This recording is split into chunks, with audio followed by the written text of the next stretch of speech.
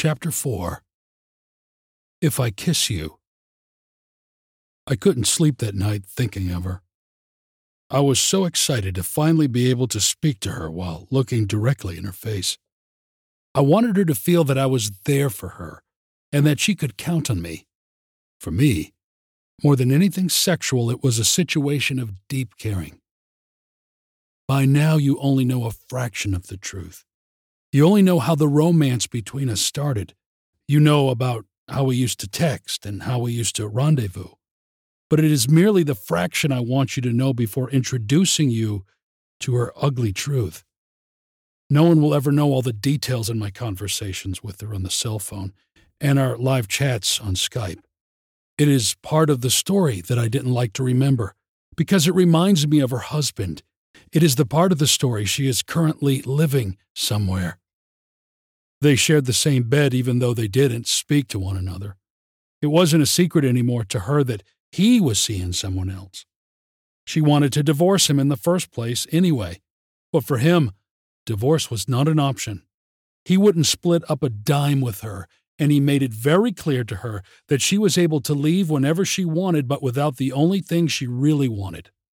Not the expensive cars, not one of the mansions, not the jewelry, not his business, but her son.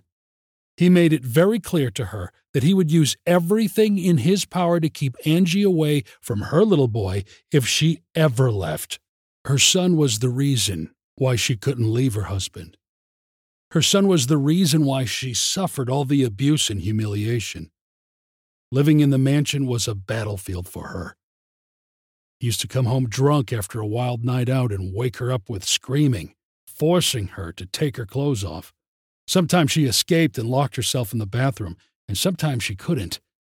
It got to the point her eyes didn't cry anymore, and her body got numb to all the pain. She covered with makeup every bruise on her neck and arms. Sometimes she needed bigger glasses to hide the black eye, but most of the time, she just stayed home. Her body was no stranger to being battered. She went from broken lips and bruises to jammed fingers, back injury, and cracked ribs, on and on again. But that was the price she had to pay to be with her son. You find lots of women living under similar situations nowadays. I divide them into 4 groups. The first group is made up of the ones who find a way out. In the second group, the women are still in that situation. The women in the third group are not so lucky and are those brave women who have been killed. Women in the last group are the ones that can't take it anymore and kill themselves in desperation. When I said that this was more than sexual and was a caring situation, I truly meant it. I couldn't sleep when I wasn't with her, because all I could think of was, what if today is the day her husband beats her to death? What if tomorrow never comes? But the worst feeling was not even being able to do anything about the whole situation. I was good just supporting her by talking to her and being there. But I wanted to do more, and it was killing me. The day we were to meet alone finally arrived. I left my house really early because I wanted to buy her a yellow rose and some chocolates, a yellow rose as a symbol of our friendship. I remember hiding the flower and the chocolates in the glove compartment. She parked her SUV in the lower level of the mall and texted me to pick her up. Angie Hope. Hey, I'm here. A4. My paranoia kicked in again, and I replied to her. Dawn 1. I think it's best you enter the mall and walk around to the upper level in case you were followed. I will be by the elevator in F3 in a gray van. It was funny to see her while I was driving and got closer to a crowd or stopped at a red light. The way she tried to stay hidden by sliding down the seat reminded me of a melting ice cream. She sat in the back of the van all the way to the hotel. I parked and she waited in the car until I got the reservation and the room key. Once I was in the room, I texted her. Hey, I'm already in room 59. Take your time. And can you please bring me my cell phone charger? I think it is in the glove compartment. Thanks. When I opened the door, her pink face and her smile said it all. The way she hugged me was indescribable. We laid on the bed and I hugged her and played with her hair. She was clearly very happy lying next to me.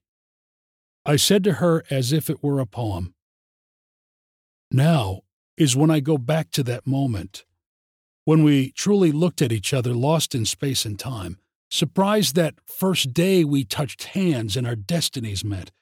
It was very obvious an angel had fallen by my side, giving up her wings to receive my existence. I was a fool back then for almost accepting never seeing you again and letting you go. But the writing in the stars was an intense force, attaching two souls without many words. Fate revived the occurrences, and in my dream, I saw your presence. You looked at my eyes as if calling forgotten memories. I was obvious that after that meeting, the affection would grow undiluted in such a nice way, a love dose so intense that took us to the stars, warming our souls and healing us from when we are apart, recalling slowly the way into your arms, longing for you with the mind, and today is the day I unfold you in my arms. Today, we are so close that you hear my heartbeat, and I can feel the pleasant air between each breath. Your hair lays on me, and your hands simulate your emotions. They're out of control. I won't mention your mouth since it's already banned. If I kiss you right now, we will not stop. I conform to your presence. I conform to looking at you. I conform to knowing you want me as this moment arrived. So the moment to love you will come as well. You'll love me with your body and soul and kiss me without making me stop. Then, time no longer will be our enemy and we'll stay as long as we want. For you to do whatever you want to do to me. A moment when you don't stop smiling and hugging me happily. I will wait for that day. You don't have to ask me because you know I will. Even if I have to spend other lives waiting, I will always return to you. She got closer to me and hugged me tighter. I continued with my poem in a soft voice. And if you, with those eyes, suddenly trap me, attracting me to your lips, poisoning me with your love, in an incident way to put away my innocence, leaving my discernment judgment a forbidden touch, laughing full of malice while summoning your spell, and scratching with your fingernails my back, collecting your hair, inciting me to suck, feeding me with your neck and inviting me down, with a sly smile as you get undressed. Then, raising your eyes, you glimpse the wolf that is within me, ready to devour you impatiently like you want me to.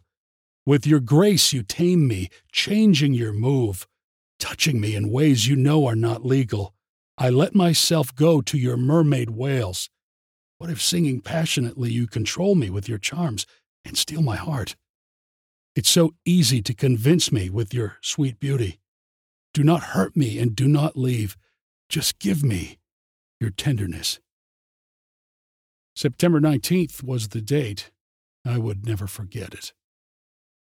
Right after I finished saying my poem to her, she kissed me. And then we lost control of ourselves. The way we made love, the passion, and the heat between us was so intense, it is inexplicable. This is how I remember it. I'll keep the secret. My angel is a little demon who has never been caught, except by me, of course. And she possesses me when I kiss her and remove all her clothes. My angel speaks trying to convince me. Please stop it. Not that spot. Please don't touch me in that area. While she grabs my hands, real tight. Then your demon whispers under your breath, "Why do you do this to me?" "Remove your clothes," it says to me. Red flames spread in your eyes like a mist. Your strength doubles like a snake as you wrap around me like your prey. I feel the free movement of your body and the pleasure that you have when letting go. It is the sound of your voice that brings the excitement in your hunt. The time you take to bite, scratch, and kiss becomes the time I accept to be yours and to be eaten. There's nowhere else to run. I am caught. If I ever escape, I will love one more time to be hunted by you. Take your time to enjoy. I won't run. Bite me hard. Lick my wounds with a roar. Take the pain in my heart with this act. With your passion and love, just attack. I will splash over you all my blood. It will be just a sign of my love. September 19th. She tried, but she couldn't contend anymore. And when she reached her climax, "I love you," escaped her mouth. And at that instant, I noticed shame washed over her. She apologized to me for saying too much. Her words hypnotized me in a catonic state. I was unable to respond. She may have been ashamed for admitting it, but it was the most beautiful moment of my life, because I was in love with her too. I worried that if I said, "I love you too," that it would make things awkward. I should have told her my feelings, but I didn't. I still feel the waves of your waist crashing against my rock. My ship was being wrecked by your storm, swaying from one side to the other with your strong rainfall. Your robust breezes sinking my crew. Just when I thought it was over, I was whipped by your tempest. All broken and with my body in pieces, floating in the residue of your water. Almost without strength to swim when suddenly, in my chest, I felt an immense heat that relieved the cold atmosphere of your departure. I was floating, exhausted, but desiring you come back. To face your anger one more time and navigate you with my body, even if you wreck me again. I'll swallow 1,000 mouthfuls of your water and row harder when your large waves cover me. What a pleasure was left after exhaustion. The calm when you took pity. I still wonder if you stopped crashing against me not to hurt me, sending your dripping waves all over the edge. I still hear the echo resounding, the sturdy winds and the moan in your voice and loud breathing. Do not think that I have been beaten. Once again, I'll raise up my ship and continue rowing to the horizon, pursuing your cloudscape in each dawn and dusk until we meet up again, and once again drown in your tempest of love. September 19th. That day, I was in heaven. I wish we could have stayed forever there, but she had to go back. I didn't want to ruin the night worrying her about my concerns of getting caught and how I started to feel that someone was spying on me. She had too much on her plate, but it was time for me to find out if I was a target or not, and if she was in danger.